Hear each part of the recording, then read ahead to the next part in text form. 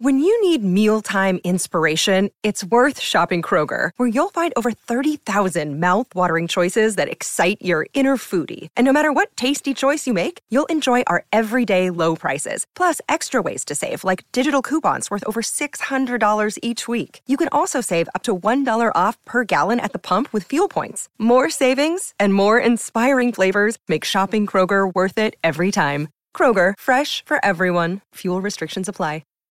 Anna Wintour is getting blasted by Martha's Vineyard residents. Barack Obama surpassed his wife's first-day book sales record. And Real Housewife Luann de Lesseps is dating a Hamptons trainer. Coming up next on We Hear Quick Fix. Hi, you're listening to We Hear Quick Fix. I'm Maggie Coughlin. And I'm Ian Moore. And here's the rundown of the hottest Page Six stories, including the Joy of Six, our most satisfying piece of gossip.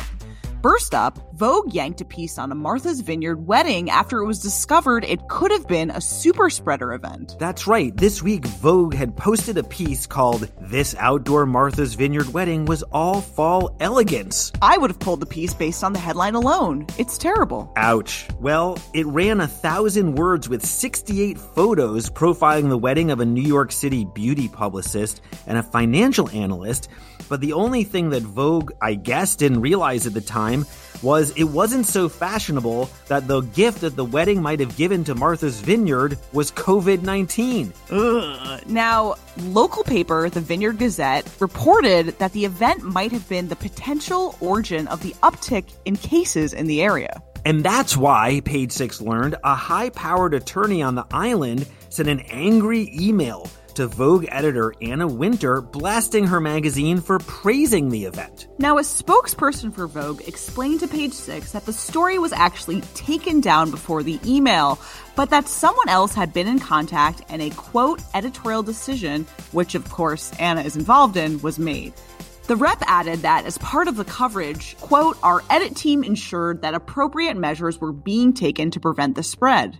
However, as no gathering has zero risk, we found out afterward that guests had contracted COVID-19 and believed they did at the wedding. Either way, one local told Page Six, quote, celebs and powerful people here on the island are pissed off at Anna for featuring the wedding. It's been a safe place and people were upset. And another angry local chimed in, telling us, quote, it glorified having a wedding with people during COVID. A potential bride reading that article could think, gee whiz, I could do it just like that and we won't have any problem. That source also said that the real benefit that the article could have had is if Vogue had disclosed that despite the fact that precautions were taken, people were exposed rather than just pulling it down from their website. While many seem to blame the specific ceremony, a local health official told Page Six, I can only confirm that a wedding was held on Martha's Vineyard in October that resulted in 10 positive cases, 8 of them on the island. Whether or not this wedding was the root cause of infections on the island has not been determined. Yeah, this is one story that I think Vogue wishes had not gone viral. Literally. Up next, Barack Obama's new memoir has a slight edge on his wife Michelle's record-breaking book, at least when it comes to first-day sales. That's right. Barack Obama's new book, A Promised Land, released on Tuesday, sold an astonishing 887,000 copies in its first 24 hours. Wow, that's a lot of books. Yeah, that number tops the 725,000 copies that Michelle Obama sold on the first day of her 2018 memoir, Becoming. Now, while those are some big numbers, the biggest number of them all is the $60 million deal that the Obamas signed with Penguin Random House back in 2017. And even though Barack Obama was winning on day one, it remains to be seen where his book will end up.